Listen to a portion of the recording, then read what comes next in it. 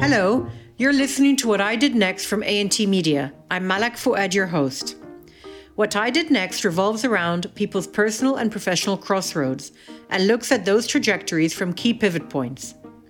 My guests are multilingual, multicultural, with roots in the Middle East. They're engaged, curious, and passionate about knowledge and strive to make a difference in the world. My guest on the show today is a pioneer of women's rights in Saudi Arabia. Dr. Lema Al-Suleiman blazed a trail for women well before it was fashionable for the Western press to comment on gender equality in the country. Lema was one of the first women in Saudi Arabia to be elected to business boards and was at the forefront of this becoming the norm in the kingdom. She holds a PhD in health and nutrition and received global attention for her work on the Jeddah Chamber of Commerce and other committees. These days, Lema focuses her attention on her family's wide-ranging business interests. Our conversation today is broad as well as deep, taking in family, work, and health issues, and these have all contributed to making who Lema is today. As we meander through her journey, we discover a positive, thoughtful, and conscientious person. As most of you know by now, I like asking our guests to pick 5 people they'd like to invite to a make-believe dinner party. I find 4 or 5 very difficult. I met a lot of people throughout my journey, and I can have every week 4 or 5. So I feel better now. That's very nice, Lema. I met a lot of people, and I met a lot of interesting people, and I've even met a lot of nasty people, and I've learned from everybody. Everybody had an impact. Everybody had a use in my journey. So طبعاً, there are the people that are your backbone, and that mostly are part of my family. People that brought in security and stability in my life, that would for sure be my father. I mean, the lifestyle we were lucky to grow up in, that on its own is a stability one might not take into you think it's normal, but no, I've realized a long time ago that this is not normal. So I was very lucky for the hard work he's done and the stability I've had. Then, of course, I have a husband, which also is very supportive, and I've been married for forever. It feels like it's forever. So always there in my journey as well. And then comes everybody else on the outside. On the outside, you can't deny the amazing teachers that passed through your life and that inspired you or supported you in times of weakness. And then you have the amazing bosses and the nasty ones you went through. So both had an impact, because, those that did not feel too great seem to have made you only stronger.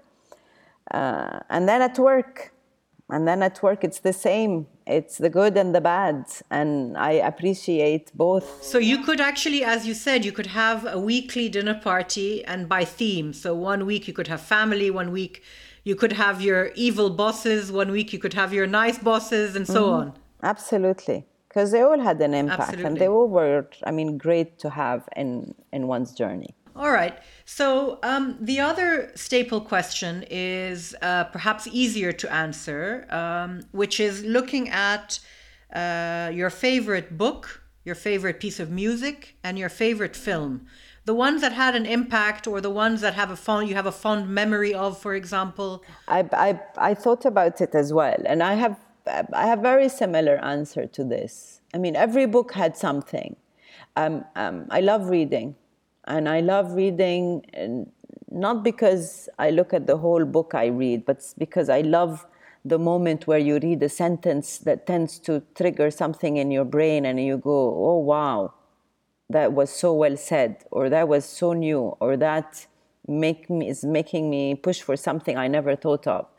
And this is the part of reading that I love the most. Are you mainly a fiction reader or a non-fiction reader? No. I'm a non-fiction reader. Right. I've tried to read fiction. It just, I can't continue. I get bored halfway. Right. I find reading is very, the things I get interested in tend to vary as in different phases of my life. So, have you been impacted by, I mean, I know you're a scientist by training. Are you more of a scientific reader? Do you read about science? Do you read more?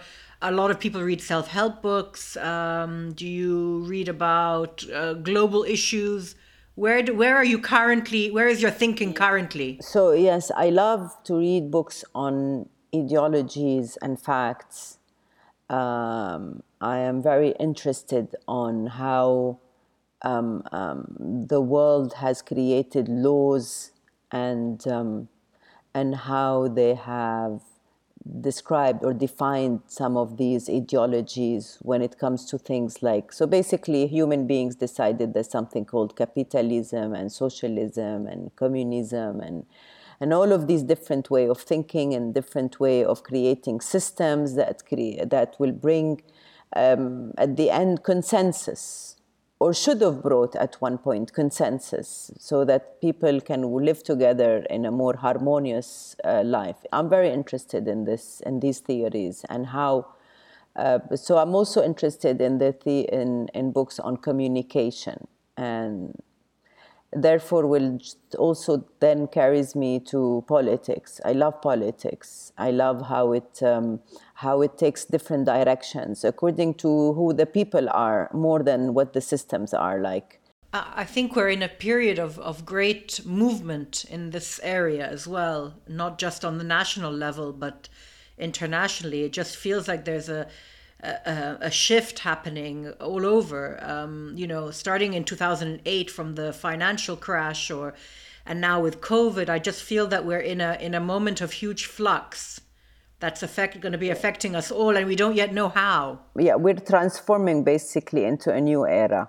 And so I love to also read history, because going back to history, you find that, I mean, human beings evolve very slowly, in my opinion, very, very slow in comparison to the speed that everything else is developing around us. So we're the same. So so you and I could be here during prehistorical time and having a conversation, but we still have the same emotions, the same reactions, and the same. But everything around us has developed so fast. Today, it's developing so much faster that I can see my children that are considered adults. So my youngest is 22 and my eldest is 32. They're the bulk today around the world, and they move fast, but at the same time, they have too much emotions. They're not too sure of where they're going. It feels all the time that they're competing. They're trying to save the world because they are aware of it, but too much is happening, and that's also difficult. So it is difficult today. A strong believer in hard work and the benefits of volunteering to change lives and attitudes, Lema, like most of us, has had major pivots along her journey that have made her stop, recalibrate, and launch herself again along her path. Unlike her siblings, Lema went to university in Saudi Arabia. My older sisters had studied abroad, and I think I think it was 1983 when I went to university, and I believe that my dad at that time thought that, since Saudi has a university, there was no need to have the girls travel and let them stay here next to us. I'm one of the two younger ones, so I think it's just change of plans. Yeah. And yeah, so I wasn't too happy about it, but for sure I wasn't a confrontational personality. So I was going to do the best out of it. And in hindsight, do you think that it was, maybe you learned some good lessons from being there? Maybe you made some connections that you might not otherwise have made if you had left at a young age? Listen, today I think that I would not have been me if I had traveled, for sure. First of all, this need to prove something constantly came because I remained back home. As you said, the friends I've made, local friends, and then the understanding of my own culture. I really today understand who we are. We are very diverse. We are all Saudis, but I've lived with the most radical Saudis and the most liberal Saudis. And those years of university are so formative that having been there, you certainly will have absorbed those, those elements, which is wonderful. Absolutely. And you say you were always trying to prove yourself. Well, you certainly did, and you're a very accomplished woman, and we're going to talk about that now. So you then went on to do a master's and your PhD abroad in the UK. Yeah, no, after that, I tried to look for a job in Saudi, which was not very easy because there were only few jobs for women in the education or in the health sectors. There's nothing else. So then I went back to the university. They had a hospital there and a research center, and I accepted a job as a lab technician. And then one of my professor was a lady, and she basically inspired me the most. So she kept saying, Lama, as a lab technician, you work here, you're in university, in a research center. Why don't you further your education? Why not take your master's and your PhD? This professor that you had who encouraged you to further your studies was quite pivotal. She took you into another direction that you perhaps hadn't considered. Yeah, actually, she was very smart because she dared me. So I said, okay, it's all in. I will do it only if I get accepted into one of these really, elite universities abroad. So I applied to Imperial, they rejected me. And then I applied to King's College in London, and they accepted me. I mean, I pushed. I remember, I did not accept to be refused. After being refused by Imperial, that was it wasn't a shocker, but I didn't expect them to be that fast, So that's a hard lesson. Yes, very hard. So I decided to go to King's before they answer me so that at least I can ask for an interview. It was the trend. I played woman, Saudi Arabia, always looked at as being, need support, Western world, Commonwealth, UK, grants, you played all the cards. Country. You put all the cards on the table. Absolutely. I mean, and they did. I must admit. I mean, they did respond well. I do believe that some of these universities and that King's gave me an opportunity of a lifetime, and that for me is very pivotal, because that really moved me up in the world, here locally and internationally. After I graduated and I had a PhD, I was now a person who had the right to be heard.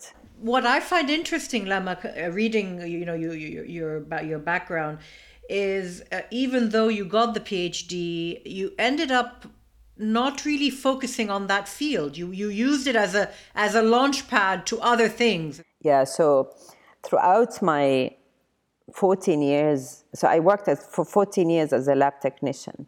I enjoyed much more my social help and social work I did.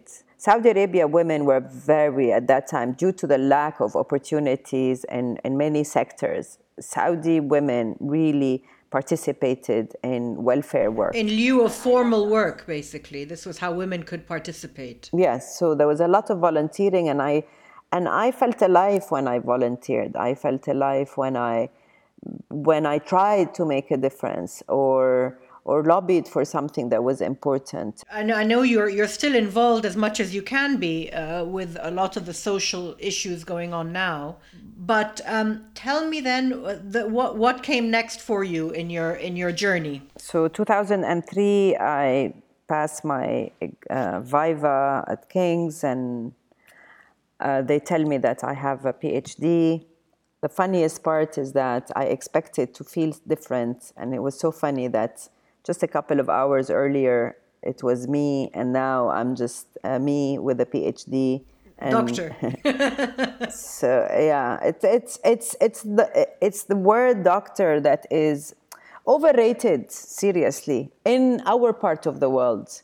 Maybe not as much in Europe, because I've met a lot of impressive people who had PhDs but were not called doctor. And while here, everybody wants to call me doctor. And it seems to be something that you impose on people. You must be called doctor so that you're heard. I'm hopefully no more into this category. I believe that I always explain to people that my PhD was in public health and nutrition, and that my PhD had nothing to do with what I do today, whether it is in business or whether it is in anything. So we need to tone down the need to be called doctors, and to understand exactly. I mean, once you have a PhD, you should be more aware of what it means and what you're capable of doing. But I think our region of the world, these are milestones that we have to achieve, and I think societal change takes such a long time.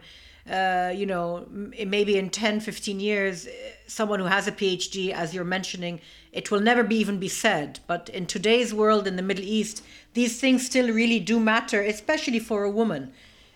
Somehow you have Absolutely. to legitimize yourself by displaying your qualifications before you are let in the door. But it was a pivotal time because it had opened up opportunities for me. So in 2003, so just before, so even during my studying of my PhD, I got invited into some quite reputable committees that were part of advisory boards of some governance and government institutions. And that also got me very close to the decision makers. And yes, for sure, my PhD had a push in there. But I think also the energy that you show and the work that you do and the volunteering work also is something that we need to understand, that you need both. Of course. You can't just have a PhD and not show that you have an impact or a role to play in society. It's interesting as well, Lama. Maybe it's also because because you come from a very sort of well-established and relative and quite powerful family in Saudi. Maybe you wanted to break out on your own and do something in your own right that had an impact. It's so interesting you say this. So I'm as you said, I've always lived in this world. I mean, I can't say shadow, but it is. I mean, I had an amazing grandfather that I have never met, but there were stories and books that were written about him being the first official minister here in Saudi Arabia during the times of King Abdulaziz. And then I was also born to a great man, my father, who was an extremely well-established businessman here, very reputable, not only in Saudi, but worldwide. Absolutely. So that was also Great quite man. something. And people always used to ask me, they say, so, Lama, so you're the daughter of Sheikh Abdulaziz Sulaiman. So I would say, yes, I am that, but I am Lama Sulaiman. Dr. Lama Sulaiman as well, to make the point. That was later on. But yani, yes, I was, basically they inspired me. I wanted to become somebody on my own, like they did. Yeah. I mean, my father did not live in the shadows of his father before him. And I think I just was inspired by that person before me. And I wanted to also be somebody that maybe I also wanted him to be proud of me. Of course. I mean, he wasn't very attentive to the kids. And it was something that my mom took care of mostly. And I mean, but then the more I did, I could see in his eyes how proud he was, how happy he was. So even though we did not share many words, but for sure we shared moments. And that was. And these are very important things that spur you on as well. They keep you going. Yeah. Yeah. So a lot I saw around me then, and I still see it today. Young girls love to blame or want or feel they need to blame their parents for a lot of challenges that they face in life. And I sit with a lot of these young girls. So a lot of young women today like to sit with me, and we have coffee, and we have, these, okay, some kind of debates and conversation. And a lot feel victimized, or feel that they could have done more if it was not for their parents. And I push that limit. I feel that I did not want to feel like I was the victim. It's easy to think of oneself as the victim. And today's world sort of puts the victim on a pedestal everywhere. But it's important to not underestimate real victims. But I think that it does, and it takes away from real victims, because everyone's calling themselves a victim, so you don't even see who the real victims are anymore. That is extremely important. That is so true. So so I did not want to be a victim, and I was not a victim. And again, yes, I remained in Saudi. I did not get the opportunity to study abroad. Yes, I lived in segregated environment where men and women were not very collaborative at that time. Society was hard, but I can only remember amazing time. I mean, again, I had a stable family, secure. I had an amazing parents. My mom is Lebanese, highly cultured, loves to read. I think she installed this. My mom is a fighter. She, in her heart, she's more man than any man I've known. And she's tough. She's very tough. And my father is a doer.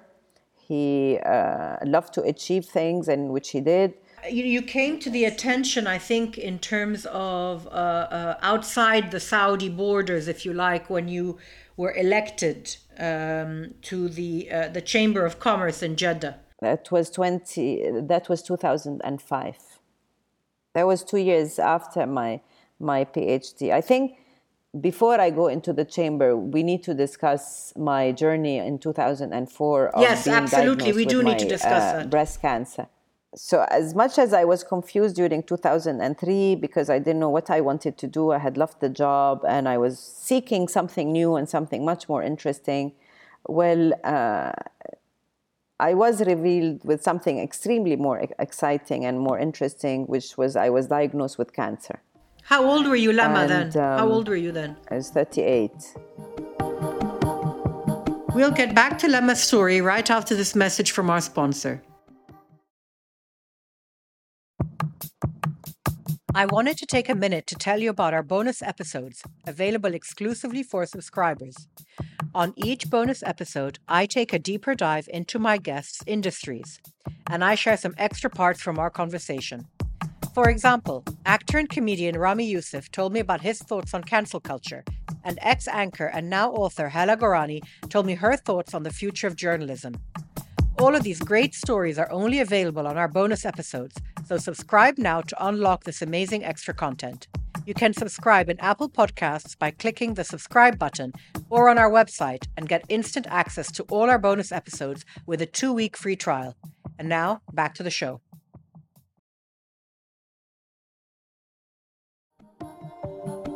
Welcome back. You're listening to What I Did Next, and this is our conversation with Dr. Lama El-Suleiman. I still, until today, remember every day and every moment. It's unbelievable. But I will not forget, I was ready to face it. I was ready. I did not have any sad moments. I did not feel like I needed to prepare anything for the future or Hada. It was the moment. It was now. It was very present for me. Is it potentially, do you think that could be because you're a scientist, but also because you have faith? I think people who have a strong faith are able to cope with these situations very calmly. I felt lucky that I was going through that experience because I had faith. We have believed that God only challenges those that He loves. So that for me meant a lot. Yeah. So, and my kids were fine. My husband was an amazing father who he was taking care of all four. I had my sister who was there with me 24/7, and you find the right doctor, and that's it. Yeah. You follow the protocol. Yeah. There isn't much to do. There isn't much to think about. It's about moving on, getting it all under control. You know, I had a similar experience to you, as you know. Did you find that while you were in it, that you were just robotic about it, that you just got through it, and that afterwards you felt the emotional effects much more? Because that's what happened with me. When I was in it, it was just getting through it, but afterwards it had a huge impact later. Yeah, well, while I was in it, until today, I sometimes look for that strength that I had that year, that these emotions, the feeling, it was unbelievable. It was so strong. I have never felt it again. I cannot It's tell you almost that I went. machine-like, right? It's like a machine almost. It's something, there is a protective scheme inside of us that seems to unleash and makes us only feel stronger. And you see, so that experience was so exhilarating for me, and it was such a learning path. Because the whole world around you slows down. I tell a lot of people that are going through Corona today, and all the COVID and the pandemic and no traveling. I say, this reminds me when my whole year when I was fighting cancer. Things looked like the same. It looked like I was stuck at home. It looked like everything was slow. It looked like, but it's very similar to what a lot of people are going through today. I hadn't thought of that. Very, very similar in nature. But yeah, it's a good point. I hadn't thought of that before. Yeah. How did that change for you going forward? What did that mean to you? How did you want to live your life after that? So I had no idea, because then during the end of my treatment, there were some changes during King Abdullah's time in Saudi, and I heard. So I was volunteering at the Chamber of Commerce with a lot of these women that wanted to start small businesses or just income generating businesses for them, and. So then I was in Paris during the end of my treatment, and I get a phone call, and they say, King Abdullah is now going to allow women to join the Chambers of Commerce and participate. Are you ready to join us? And, I was so ready. Yeah. I did not even ask what I was ready for. I think if I was not going through my cancer and all of this, I might have been more reluctant to move in. But I did not think. Yeah. I just said yes, and that's it. And then this is another step in my life where everything changed. That's a completely next phase for you, isn't it? What came after that. Completely. So let's go back to your role on the Chamber of Commerce. So in 2005, I became part of a slate, and that slate, a slate of 18 men and 2 women, myself and another colleague of mine. And we won because the slate helped us win, because it was a slate of some very strong, powerful businessmen in Jeddah who were committed to reform and make a difference. So there were only 2 of us, 2 women, that won the election. And the second election, there were no more slates allowed, and we all ran the election individually. And I won the election, and there was me on my own at that time. And what year is this, And I became Lama? vice chair. That was in 2010 or 29. Okay. And what was your role then? What were you doing as vice chair at that time? Most of my work in the beginning was to increase women's participation in the workforce, whether as business women, whether increasing women in business, or whether it was increasing women at work. So I worked closely with the Ministry of Labor, worked closely with a lot of decision makers, I was part of a center at the chamber called the Khadija bint Khuwailid Center, which is a center named after the wife of the Prophet Muhammad. She was a businesswoman. She was a successful woman, and Prophet Muhammad worked for her. Very powerful woman. Very powerful. That on its own was an inspiration to redefine the role of women, to make it closer to home. A lot of local women, and I think a lot of Arab women, don't always want to be inspired by Western women. They need to find inspiration within their own culture, within their own. And I think Khadija bint Khuwailid could be today, and was yesterday, one of the most inspiring women. I mean, she chose the Prophet. She was a widow. She ran the business. She traveled the world.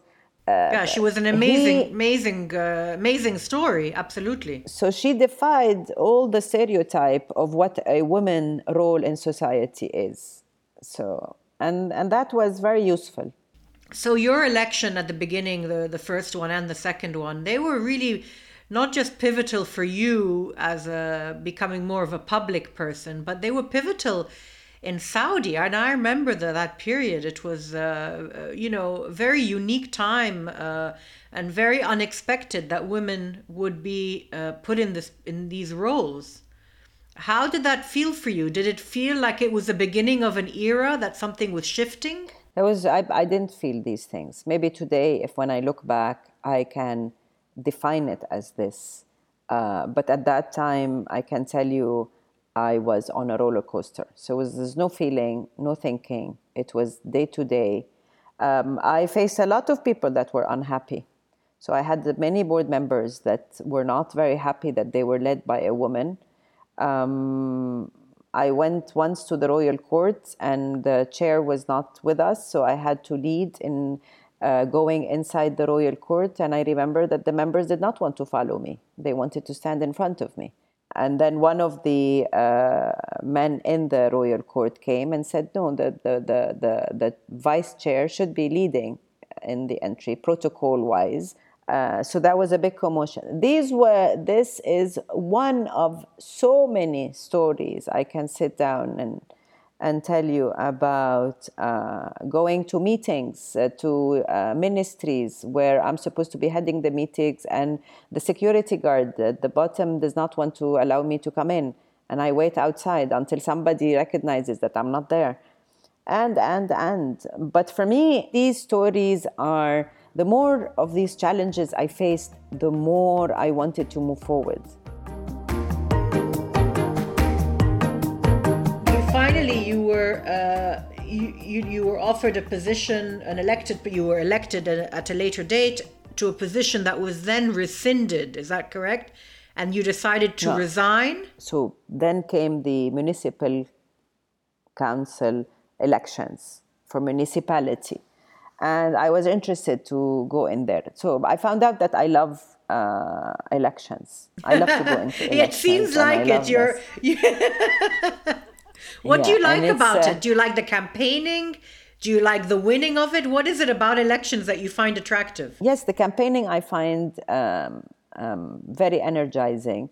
The planning, the strategizing, and then finding out that you succeeded because of correct strategy.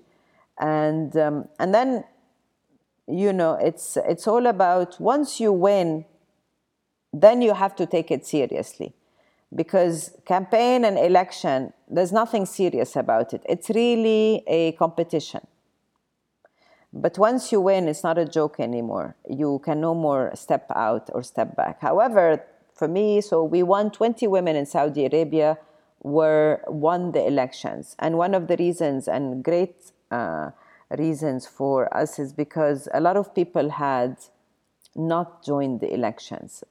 People were a bit pessimistic about what will the municipal council do. So anyway, we won.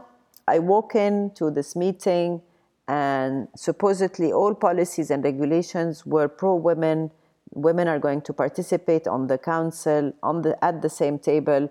And then this, again, new challenge. A few of the boards decide no women with us. Women should be segregated into another room. and meet through the Zoom.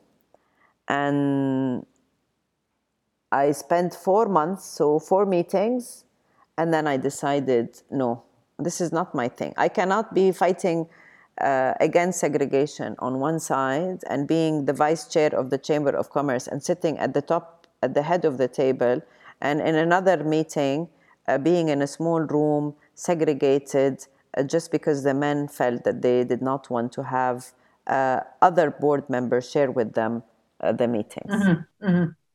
And so you resigned? I resigned. Sadly, so of course the media is very interested, and all media wanted to understand why and had that. So I had made a decision that this was not, my life was not a cool story for the media. And my decision was not a cool story for the media. While my decision was a decision because this cannot happen anymore. Women can segregate if it's their own personal choice to segregate. That is respected. If women don't want to be in the same room with men and don't feel comfortable doing that, that should be their own choice. But segregation can no more become a man's choice inflicted on women. And therefore, so thank God today this does not exist. Today, we have had 5 years of reforms in policies that support women. Everything is happening so fast here today that I'm watching, I'm observing. So I'm no more in the Chamber of Commerce. I am no more working with any of the government institution. But I today only take care of the family business, and I work with the family. But observing the change around me is so, it's an amazing feeling. And you feel positive with all the things that are happening now in the country, I'm sure, with the opening up and the inclusion of I don't women. have to feel or not feel. I just look at my daughter feeling included in society, feeling part of society. I look at my daughter, the minute she graduated, came back to Saudi, she found a job. Isn't that the most rewarding thing ever? She found a job where she feels that she is, she has a role. She's not just an extra number. It is a true job where she is participating. Men and women are listening to her opinion. She has some of the leading people in her company are women, so she has women bosses as well, so who are making decisions. No, it's a whole new world. And in when you think about it, compared to the period you were experiencing in government and being more in the public eye, to where we are now, that phase has happened very fast, actually. Yeah, it's about a decade. Of course, the slowing down for me was my last pivotal experience. So that was a conscious choice, wasn't it? Some of it was conscious, some of it was because I finished my terms. So in the chamber, I had spent another 14 years, so 3 terms, and I decided, and I felt that. So anyway, I had to leave because I wanted to leave, and because 3 terms, I think, is more than anything. And if you can't do more after 3 terms. But also, it's very important to realize that I didn't have the energy anymore. I was not, and it's important to go into a place where you are going to sit on a board or sit on a council or whatever. You need to have the energy. You need to be positive, and you need to want to make a difference and a change. If you're going into a place where you have the mood of nothing is changing anyway, who cares? It's the same, it's been the same for 50 years, then absolutely nothing will change. So this is the right time to leave. Yeah, and I think also to leave the way for new fresh faces, new fresh voices. It's always a good thing to step, to take, when it's time to leave, So I'm enjoying today mentoring a lot of young people. I get the energy through them, through their experiences. I'm loving it. Listening to their challenges and the obstacles that they face. And at the same time, I am part of some committees. So I still go to this committee at the chamber that supports the development of tourism, and it's interesting. I need to feel that I'm still well informed of what is happening, so that when I mentor young people, I at least can give them a roadmap that they can use. But not knowing what is happening and giving advice is not too great. So what is next for you, Lama? Khalas, I am now more, as you know, I am more involved in the family business. And that takes a lot of my time. And I'm also on other boards, other businesses. And that's it. So that's enough for you at the moment? For me, yes, this is it. I supervise at the macro level. I am not yet interested to go back anywhere, but I always have my door open. I'm not a person that says no. I will never go back to this. Yes. This is how you can get opportunities, by feeling that when it's time, the right opportunity will come to you. But it's good for me to slow down a bit. I think my body and my mental state needed it anyway. You've spoken a lot about how you've been involved in different government institutions and so on. Do you think there's room for the creation of a sort of a think tank? Could that be somewhere where you could put your energy? Is that the sort of thing that is doable in Saudi? We already, I think, have 3 or 4 think tanks on the ground at this point. And for sure, I have participated in a few of their debates. So I do get invited and I do participate. I've been very lucky to participate at the B20 Saudi Arabia Executive Committee last year, which meant that I had to also be well connected, read a lot about the situation and the cases, especially with the COVID happening globally. I participate this year as well. I am part of the task force for B20 in Italy. I've been part of these things for the past 8 years. That also is important because this sets the tone worldwide, not just in Saudi. I mean, this sets the tone worldwide. And I think I have attended enough and learned enough on things that have to do with gender and inclusiveness around the world that I want to contribute more to these issues. And I think I can contribute more to these issues. And it's an ongoing, it's not because Saudi today is reformed or the Western world is moving forward or other countries have democracy. The gender issue is still an issue where the world needs to do more to support it. It's not enough where we are today.